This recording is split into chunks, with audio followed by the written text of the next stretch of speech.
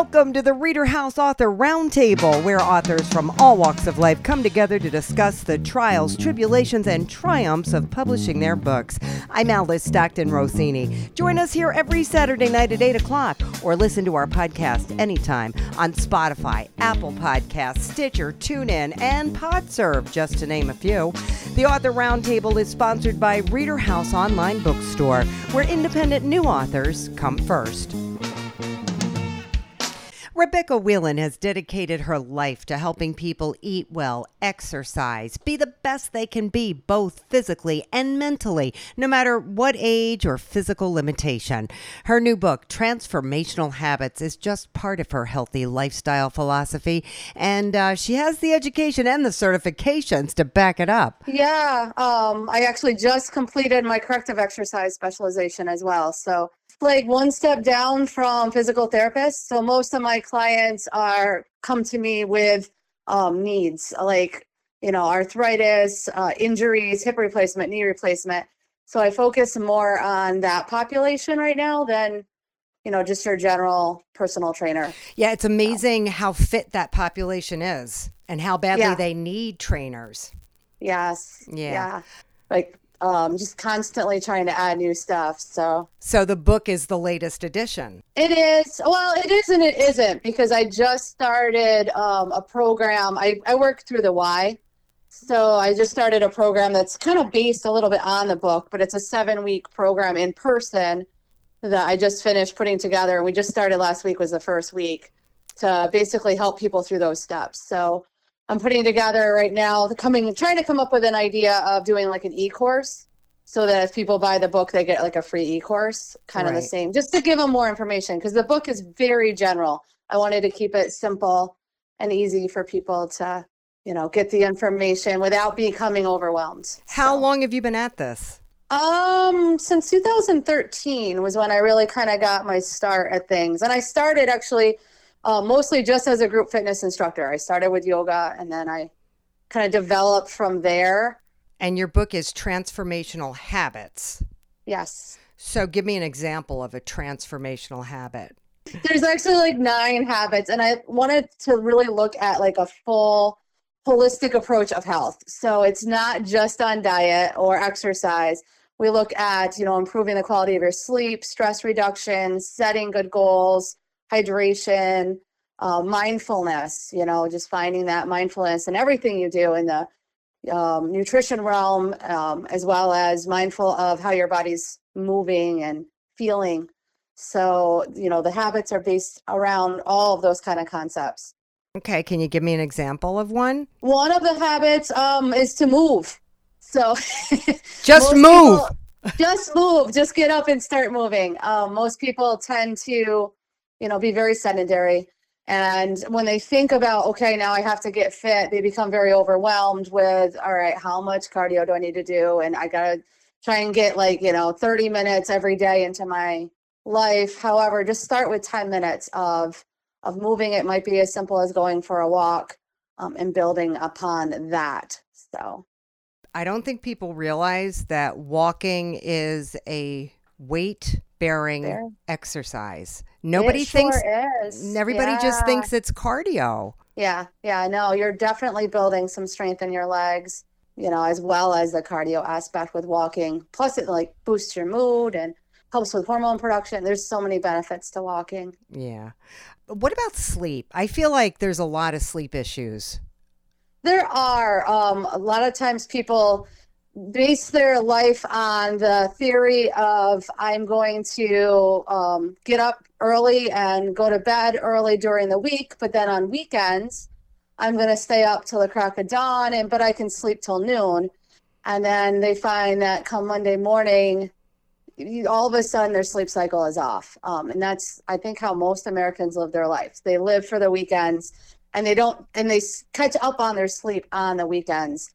But by throwing off their sleep cycle during the weekends, the whole rest of their week, they're not getting that good amount of sleep. So most people are sleep deprived, even if they're getting those 7 to 8 hours of sleep, just because they don't have that consistent sleep cycle. So my book kind of addresses that a little bit, basically saying, choose a sleep cycle that you can stick to, and then stick to it. So, don't change it drastically from your weekends to weekdays, and aim for that 7 to 9 hours if you can. So I've gotten to the point where I have so much anxiety. I'll be falling asleep, go to bed, and as soon as I lay my head down, I have anxiety. And then I'm like, okay, should I breathe? Should I take something? Do you mention anything to help you sleep? I do a little bit. It's more based on like coming up with a nighttime routine. Often we go until it's time to go to bed, and then we lay down, and our brain hasn't decided that it's time to stop yet. So really coming up with, a good hour nighttime routine where you start to unplug, start to turn off electronics, that wind down, take a warm bath, anything warming your body will help you sleep. So kind of going into that and then sticking with that every night, whether or not you've been working or whether it's the weekend, find that sleep routine, and that should help you get to sleep and stay to sleep. I'm not a big advocate of using medications of any sort, whether it's nutritional supplements or, sleep aids, just because it's just your body kind of gets dependent on it. And there's so many more natural ways to train your body to do what it's supposed to without using medication. What about nutritional needs? Lack of vitamin D. That's the new thing. Everybody walking on the planet now doesn't have enough vitamin D because supposedly, I guess, sunscreen is blocking too many rays. But if you get too many rays, you get skin cancer. What would be your recommendation to boost that vitamin D? No, I don't really recommend supplements. Okay. You can get some vitamin D through food, but just and you don't necessarily need to be out basking in the sun to get your vitamin D. You can be next to a sunny window, inside, just get that little bit of sun on you. You can be out and wear a hat. There's ways of being outside and not being exposed to the sun, limiting your skin cancer and all of that. But mostly for nutrition in my book, I really focus on adding foods to your diet. Okay. So making sure that you're getting enough nutrients through your fruits and vegetables, by adding foods, adding whole grains.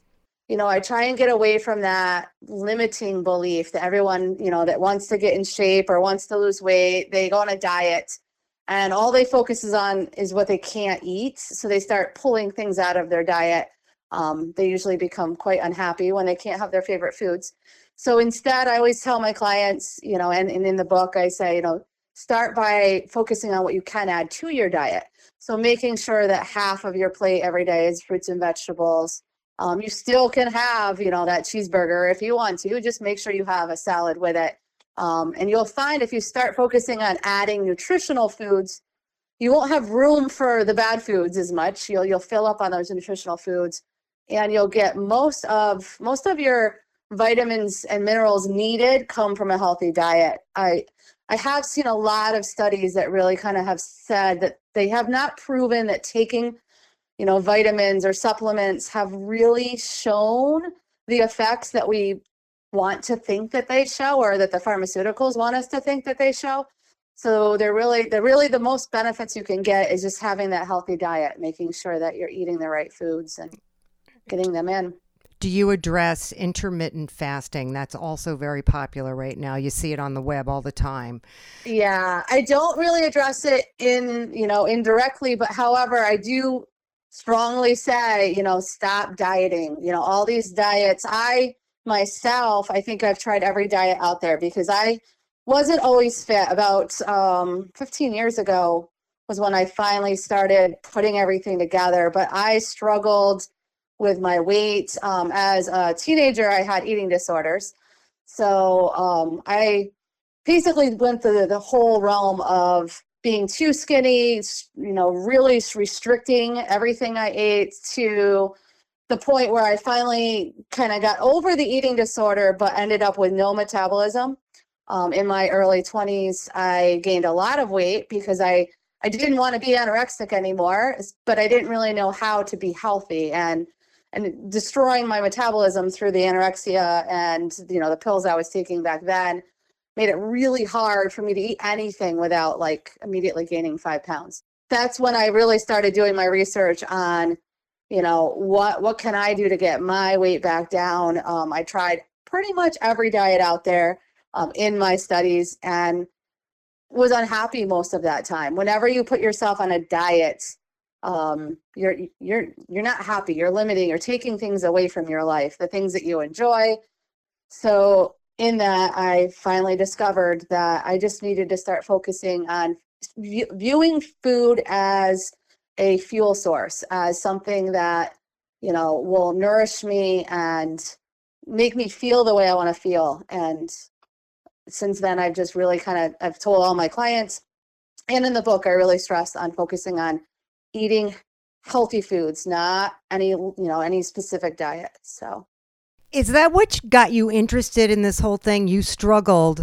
You struggled with your weight. You struggled with weight issues. And so that's what brought you to the world of fitness and nutrition. Definitely. Yeah. Yes, definitely. I struggled with that for many years. And just, I wanted to fix myself. I wanted to achieve the body that I was meant to have. And all that study kind of came out to, I have a ton of certifications now based on all those studies that I wanted to find the answers. So back to the intermittent fasting question, you are more about eating regularly, like several times throughout the day. What's your advice on that? Eating when your body feels it needs a sense of fuel. So not even necessarily, it's gone back and forth, like they say, there's been studies that say, eat something every 3 hours, eat twice a day, eat 3 meals a day. No, eat when your body needs to be fueled. All of our metabolisms are different and all of our needs are different and all of our lifestyles are different. That's another big key.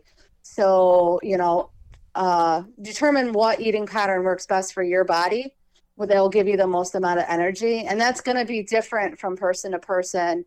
But once you determine that, then try and stick to that schedule. So if you're one of those people that really need a big breakfast in the morning in order to have the energy to make it through, until the afternoon, then always have that big breakfast. Where if you're another type of person that can get away with having something really light in the morning and then having a big afternoon meal, then that's your schedule. So I really think everybody's a little different in that. And I think too, what time you go to bed. If I'm going to get up at 3 a.m, I try not to eat after 3:00 in the afternoon. And that made a big difference for me. I think sometimes people come home from work and they, fall down on the couch, make something to eat, fall asleep maybe an hour after they eat and decide to go to bed. That can't be good, right? No, it's not good. One, for, your weight. But also, even more importantly, it's not good for your sleep because your body's digesting those foods all night long. So you're really not getting a good night's sleep. Your body's not being allowed to rest. So I do kind of recommend that you're trying to limit your food intake to about 2 hours before you go to bed, just to allow some of that digestion to start to occur before you're in your sleep cycle. All right. And, limit how heavy of foods you're eating before you go to bed. So like a light piece of fruit would be okay a couple hours before bed, but a full heavy meal is probably not a good idea. Yeah.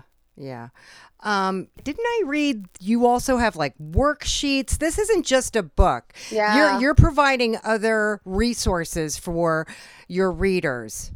On my website, which is vitalitytransformations.com, I provide a ton of resources that kind of go along with the book. One, all of the worksheets that are in the book are also there on the website, so you can print them and use them as much as you want. I also a lot of my blog posts and other resources on the website kind of go along with the book, so you get more information as well. And I am putting together, in the near future, I will have an e-course that will accompany the book as well. So if you purchase the book, you will get access to my free e-course, which is going to take it a step further. Because like I said earlier, my book is really kind of designed to be very simple because I wanted to give people that first step into making those transformations without becoming overwhelmed with too much knowledge. So let me just ask you this. Do you recommend people do their own cooking? If you can, yes. You want to try and limit those processed foods. So anything that has multiple ingredients, like if it hasn't hasn't come from its, true source, then yeah, it's probably not the most healthy thing to be putting in your body. But you can keep cooking simple. And I do have also on my website, I have different recipes that are fairly simple because I don't have a lot of time in my life. So I don't have the time to spend cooking meals that take a lot of time. So I do have some recipes that are pretty simple to make, but are, healthy and easy. But, keep it simple. Salads are always easy to throw together. Lean meat sources if you eat meat. They're pretty easy. Throw them in the oven, bake them up. You can cook healthy without being a chef and without spending a lot of time. I do know there are, more and more food companies that, offer those, nutritional cooked meals, with limited ingredients, all healthy, natural food sources. I have really, to be honest, I haven't had a chance to try any of them out and really look, close into what exactly are their ingredients and how are they preserving? Because the big thing is, how are they preserving that food as it goes from them to you? And it's those preservatives that you really want to try and limit. And there's got to be a way that they're preserving them. So anyway, this book is great because it's not just a book. It's like a workbook. yes.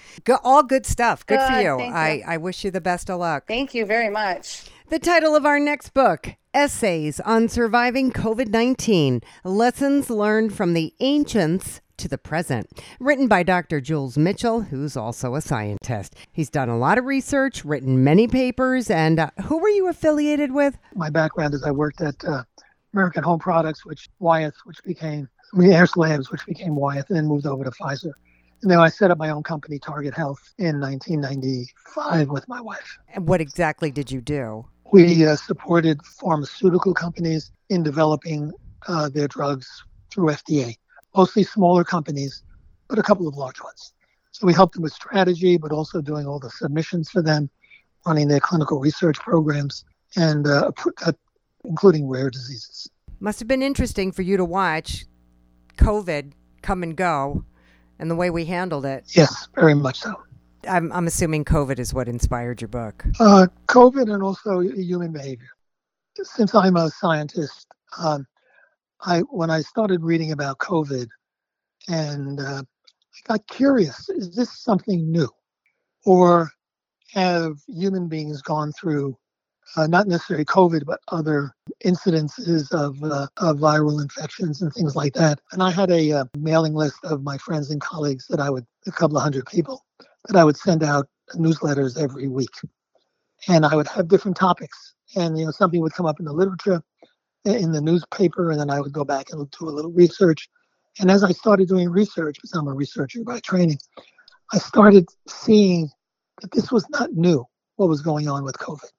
Even the idea of not using masks, was done in the early 1900s. So there was a whole history separate from COVID that was repeating itself. And as I started doing research, I started going back and back into the Bible, into the Greeks and the Romans fighting each other. So it started stimulating my thinking that why don't we learn from the past? Because, as it says in Ecclesiastes, there's nothing new under the sun. So the idea is that all of a sudden I said, wow, there's nothing new here. Why aren't we learning from the past? I ran a company that was totally ethical, not all about money. We had to pay the people, make a living. But it was clear that we could have done a lot more if we were not ethical, if we wanted to deny the past. So we were very, very careful. And this whole issue with COVID ended up not being new. And that was, for me, the most fascinating part. And we were not willing to learn from it. Some of the leaders of our political groups in the state and the federal government said, don't wear masks. And even now, with the new COVID epidemic coming, the largest hospitalizations are in Florida. Oh, don't wear masks. don't be vaccinated. Do they help or don't they? Because there's been all of this research supposedly that says masks don't work. It's an absolute lie. That's an absolute lie. Why do doctors in hospitals wear masks? So let me tell you, it's not a joke, but this is a story someone told me.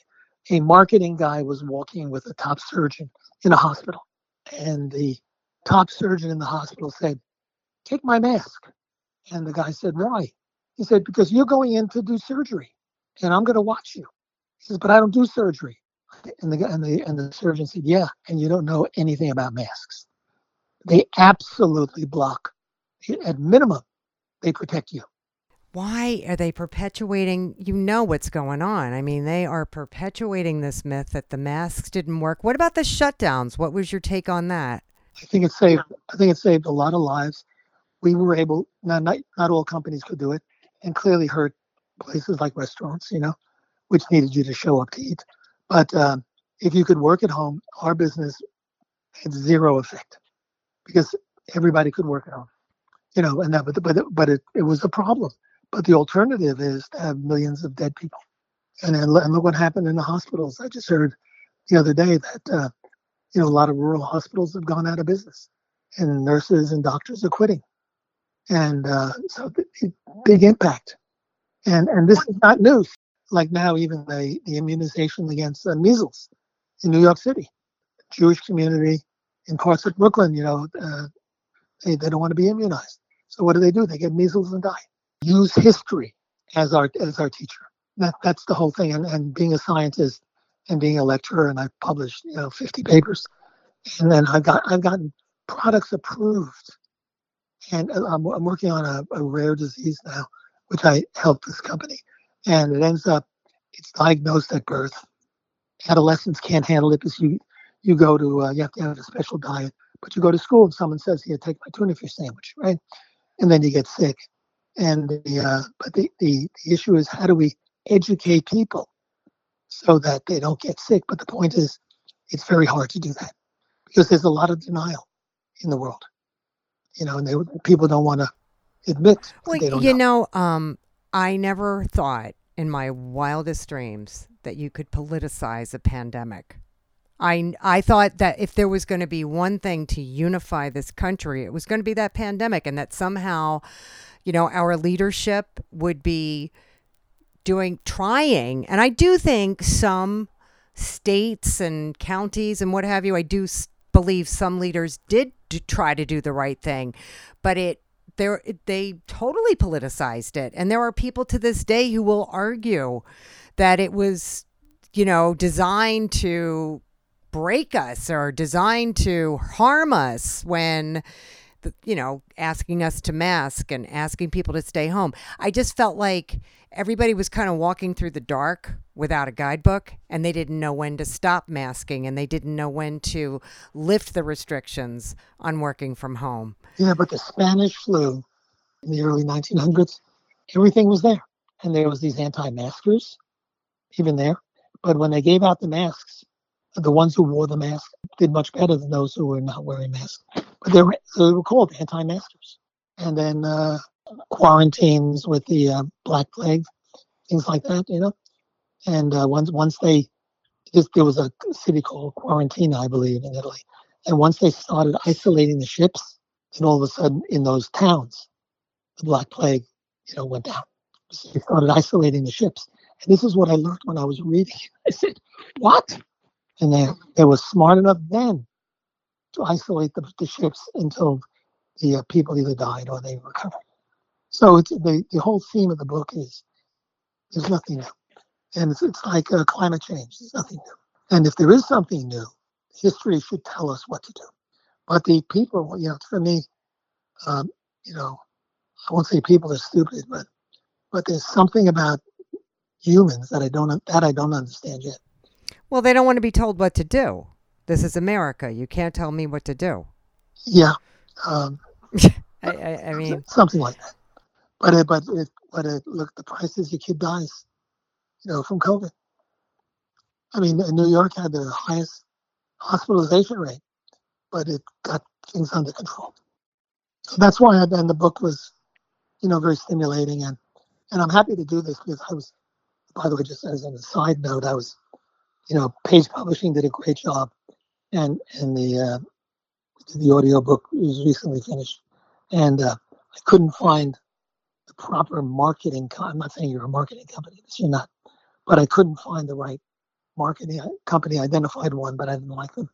But I want to figure out how to get this more exposed. That's why I like the idea of the press release and a few of these conferences. Well, I mean, you could call in, pick a talk show, any talk show across the United States. When they start talking about COVID and how we don't need to mask, call in. Okay. Try to get your 2 cents in on a debate, short of putting together a book signing, going to your local library. Yeah. Barnes & Noble just opened 1 block from my house. Okay. And I was thinking of calling them when they're ready to do a book signing. So I said, I'm in the neighborhood. I'm a neighborhood guy. Yeah. What neighborhood are you in? I live in Manhattan, 87th off between Park and Lex. Oh, okay. So East 97th. All right. 92nd. How about the 92nd Street? Why? You think they'd let you talk? Oh, that's an idea. They have a lot of interesting programs there. Set you up on a, debate stage. Yeah, that's interesting. I would have to do that myself. Yeah. I mean, I have to tell you, the people that are most successful selling their books are the ones that get out there and promote it amongst the people they know are going to be interested in what they have to say. So either planning their own book signings or, just getting out in their community. I'm sure you're known in your community. How long have you lived up there?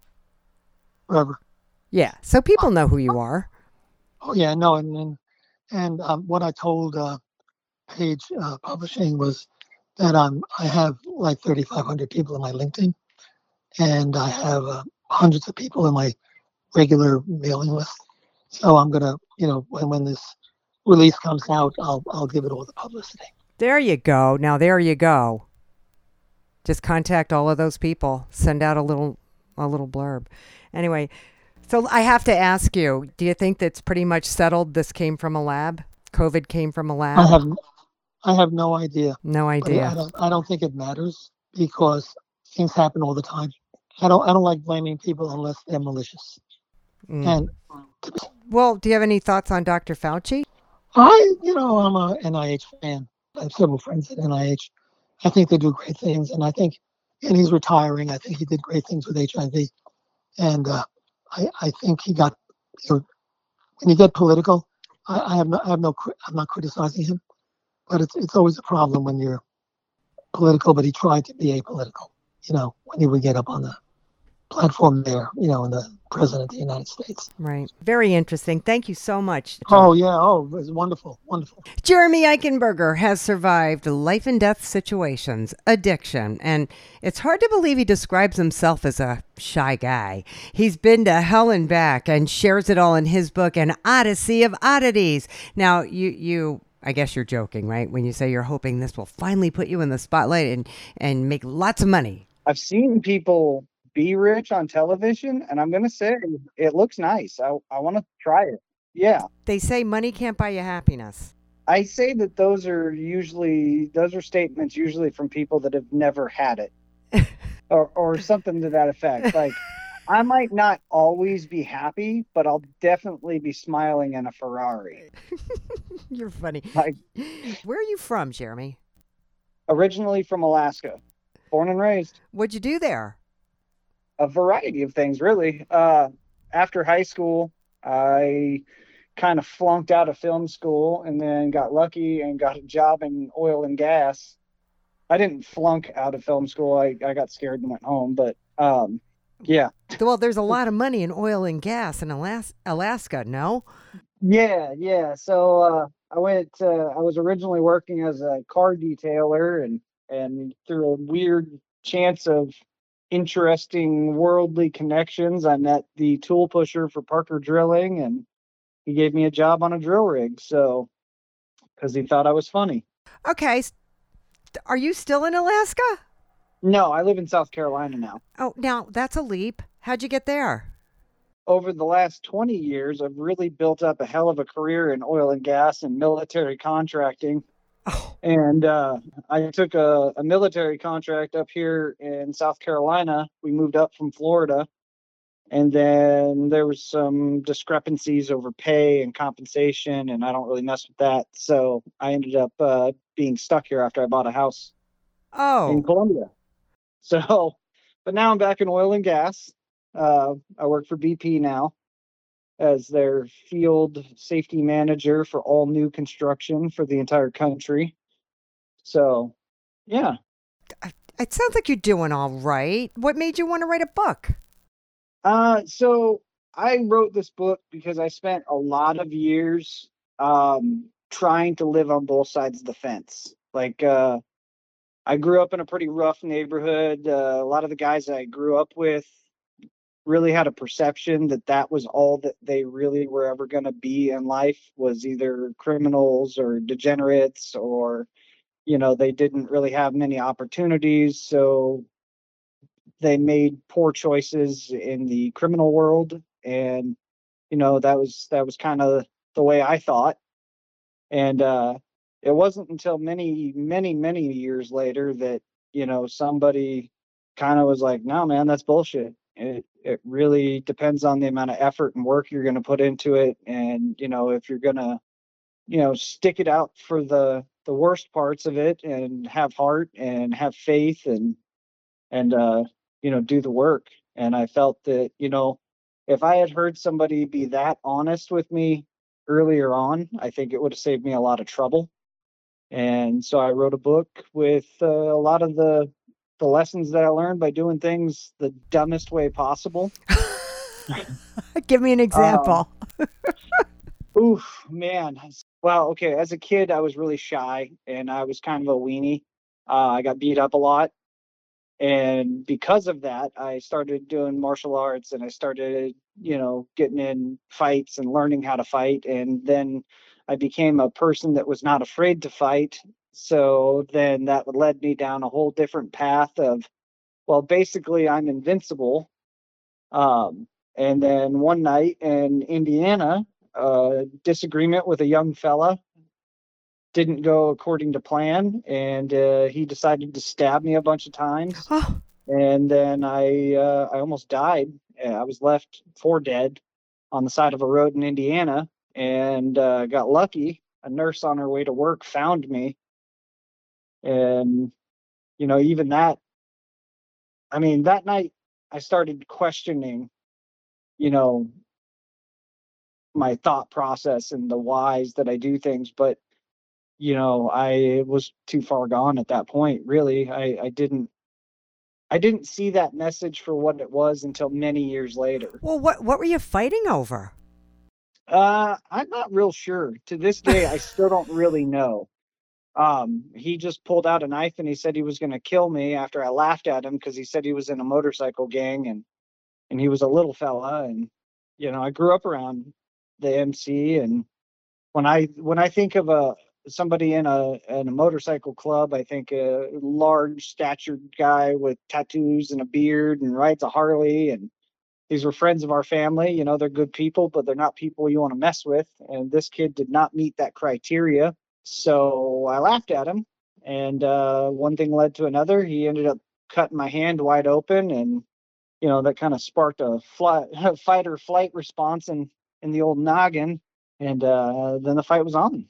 And I knocked him down several times, and then I kicked him in the head, and I actually thought I killed him. And that's why I took off running. That's where the lady found me, on the side of the road, because blood loss, adrenaline, being drunk, being cold. Yeah. Oh, my gosh. And you still didn't get the message. No, let's see here. 2012, a friend of mine was murdered in his own home. It's still unclear as to why, but that was kind of the later turning point. So when I got stabbed, that was 2009. Then in 2012, a really good friend of mine was murdered. And then I started really starting to pay attention. That's actually where I put myself back in school. I was going through a work comp injury after breaking my back on a job. Huh. So I put myself in school for safety. And that's really where I started making changes. But I was still a person in active addiction, with all the painkillers that I was on and the amount of booze that I drank, and that caused a lot of problems in my personal life and health wise, and I cover that in the book too. So is that what made you think that you were invincible, or were because of Yeah, the yeah, medication you were on and the alcohol yeah. and Because I was a really shy kid. I didn't know how to really socialize very well, I guess. I mean, I had like friends, but um, socially awkward for sure.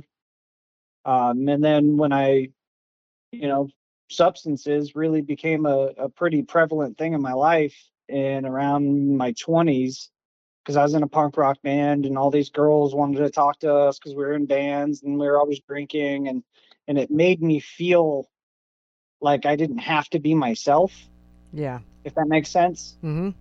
And so I kind of lost sight of who I really was. Um, and that led me down a lot of legal troubles, a lot of health issues. I mean, normally people don't just get stabbed. You Yeah. know, Yeah, uh, usually there's something. yeah, So I mean, I talked about the whole journey. Finding sobriety, finding the path that I was put here for throughout the book. Because I've learned a lot. I really have, and a lot of people are going to disagree with probably my route How that I so? took. I didn't listen to other people. I really didn't. Well, nobody listens until, it's too late. They are forced to listen or they die, you know? Yeah, that's pretty much the position I was put in when I quit drinking and taking painkillers. I think we're going on 50 months now. So, um, and that's completely sober. And I work with other guys, mentoring them who also want to be sober. I don't like force it on them. I'm there for them to talk to, um, and give them advice, not like an NA, not an AA, not a psychologist way. I'm there as a friend. Yeah. And I can speak from a position of authority on this because, I don't know how many times I've almost died. I lost count, Right. realistically, Right.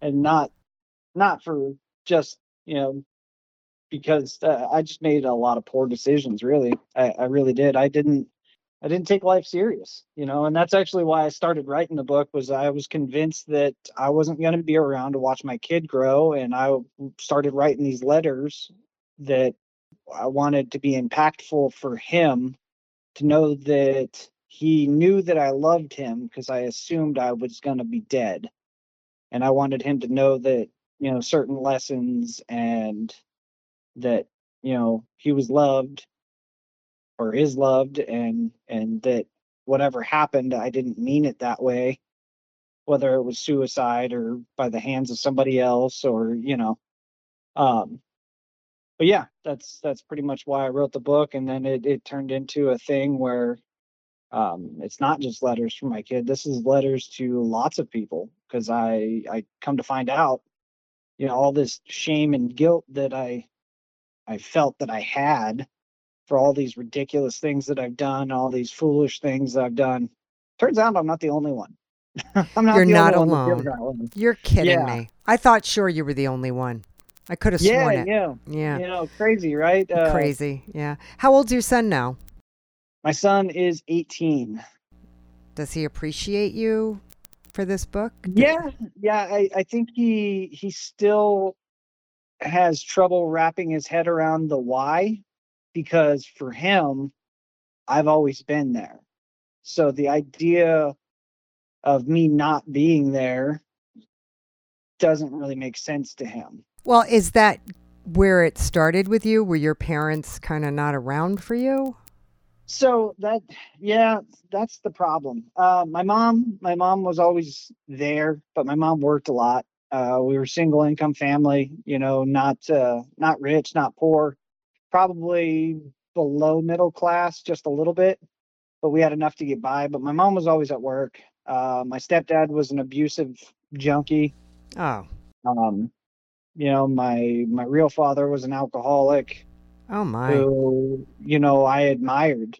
But I didn't understand the addiction side of it. So when he wouldn't show up on weekends, it would be upsetting, but then, we'd have these grand adventures and, you know, he'd take me to go scale down the side of a mountain with a homemade harness that he made out of seat belts and, Oh my gosh. like, zip lining and blowing things up. And, he tried to be a good father, but he was also going through his own issues. My mom also tried to be a good mother, but she had a host of issues from her traumatic past. And I think that bled over into my life significantly.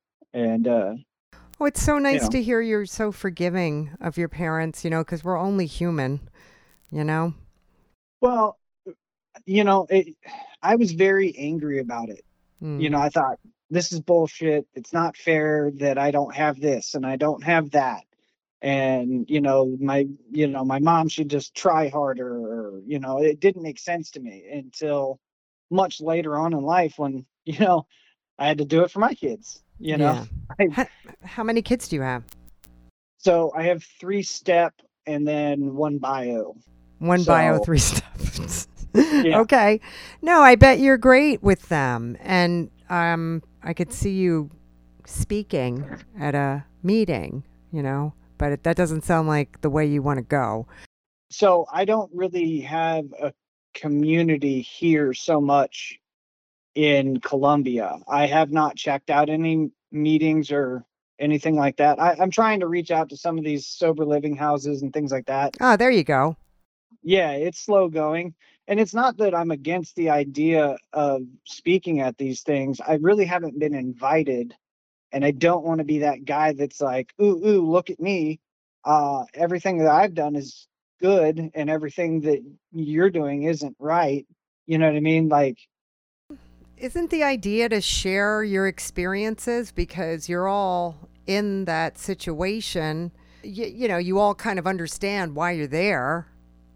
Right. Everybody's dealing with stuff. Everybody's been there and back again several times. So Yeah.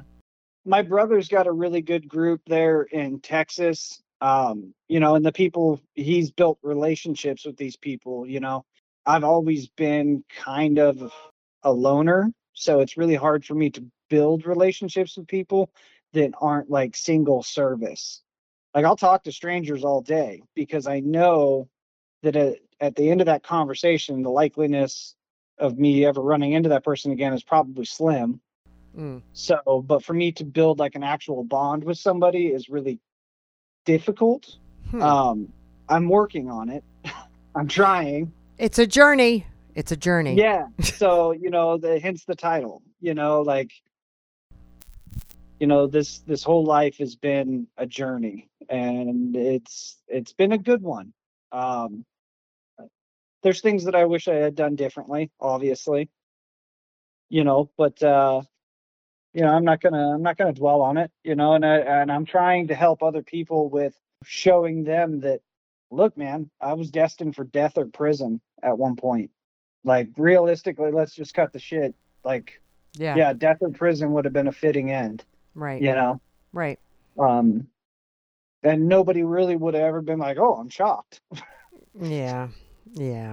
But you made it. But, you made it around the bend, and you have a lot of valuable experience that you could share.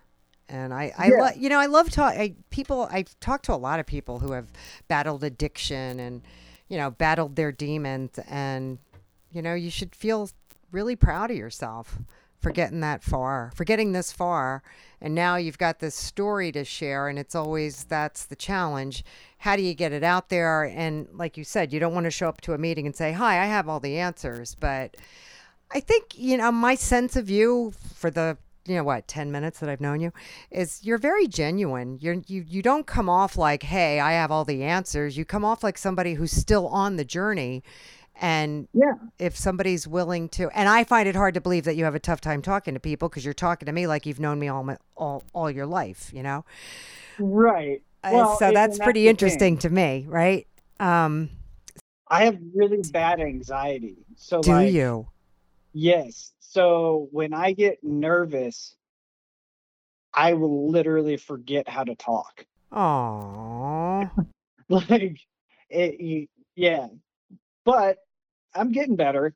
My job requires me to talk to people, and especially strangers. So, that's where I got really good at it. I came out of my shell when I really stepped up into my professional career. And it's weird how I learned how to do it, because I would talk to people in airports, which is already a very stressful environment. Yeah. And I would just see how much of a regular conversation I could have with a complete stranger, usually while drinking. Yeah. And Well, yeah. I got really good at it. So I get that a lot. People are like, "Oh no, it seems like you're not afraid." Well, I don't show that I'm Right. panicking on the inside. Right, You know, right. Book signings might be tough for you. I'll make it work. All right. You have social media? Do you have a good social media Yes, presence? So, yes. I do the reels on Facebook. I don't oh, really TikTok yet.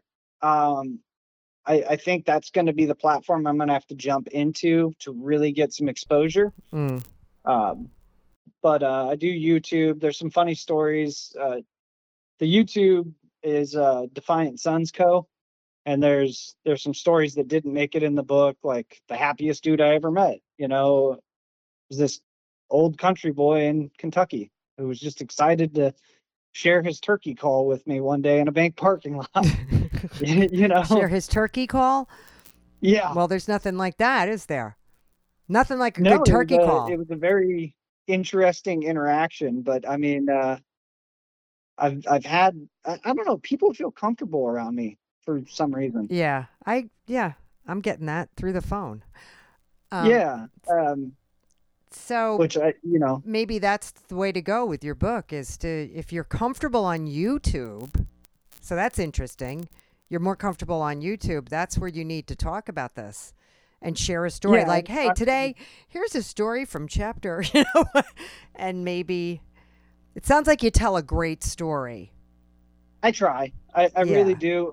For me, like the anticipation of doing a 1 minute reel. So then my brain goes to, okay, you have 60 seconds to get this right. Mm-hmm. And then I'll botch it like 3 or 4 times. I'm like, no, this is a dumb idea. No, let's do it. Commit. Yeah. So it's Yeah. like, That might be the way to go for you, though. I've been trying. Okay. Yeah, my personal Facebook page is actually public because now it's listed that I'm a writer. You have to be a public figure. So Right. I get all kinds of followers now. Great. So you're on your way. It sounds like you're doing everything you're supposed to do. Trying. I think you might I'm be. I trying. think you might actually be rich one day. A rich author. No, I don't know. I don't know. Yeah, I mean, it would be nice. I don't know. I want to help people, so I don't really want to be like monetarily rich. Yeah. Question mark. Obviously, money would be helpful with, setting things up. But yeah, we'll see where it goes. Yeah. Are you going to keep writing? Is there a sequel to this book? So I had been kicking around the idea of re-releasing it probably in another year with more stories in it, maybe. There you go. But I'm actually working on 2 fiction books that I haven't really made it very far. I'm still in character development for those, for the fictions. I'm working on I used to call it a cookbook for idiots, but I don't want to offend people because I've basically lived out of a hotel and learned how to cook in a skillet and learned how to meal prep in just a single skillet. So I want to release something for young guys to learn how to cook. Oh, I like It's that. cheap and easy to access. God, a long time ago, I interviewed an author who wrote a book called "Cooking on Your Car Engine," and how you can use your car engine to cook. I've microwaved burritos on a light plant light. There you go. Now, Yeah. that's funny. Yeah. That I'd love to see on a YouTube reel. Do it. Yeah, we found all kinds of fascinating ways to try to eat good food while out in the middle of nowhere. Yeah. And yeah, you just kind of get good at it. But I think there's a lot of young men out there that, with the main book right now, just need to know that they're not alone. And then the following books, are just, I don't know. I do enjoy writing. I really do. It was a very cathartic experience to write this book because I could close chapters that were like open wounds, Interesting. So, yeah. Jeremy, it's been a pleasure talking to you. You too, ma'am. I can't wait to see what you do next, Mr. Eichenberger. Hopefully it's something impressive. All right. I'll be looking for those reels. You have a great day. You too, ma'am. We hope you enjoyed this edition of the Reader House Author Roundtable, where authors from all walks of life come together to discuss the trials, tribulations, and triumphs of publishing their books. I'm Alice Stockton Rossini. We hope to see you back here every Saturday night at 8 o'clock, or listen to our podcast anytime on Spotify, Apple Podcasts, Stitcher, TuneIn, and PodServe, just to name a few.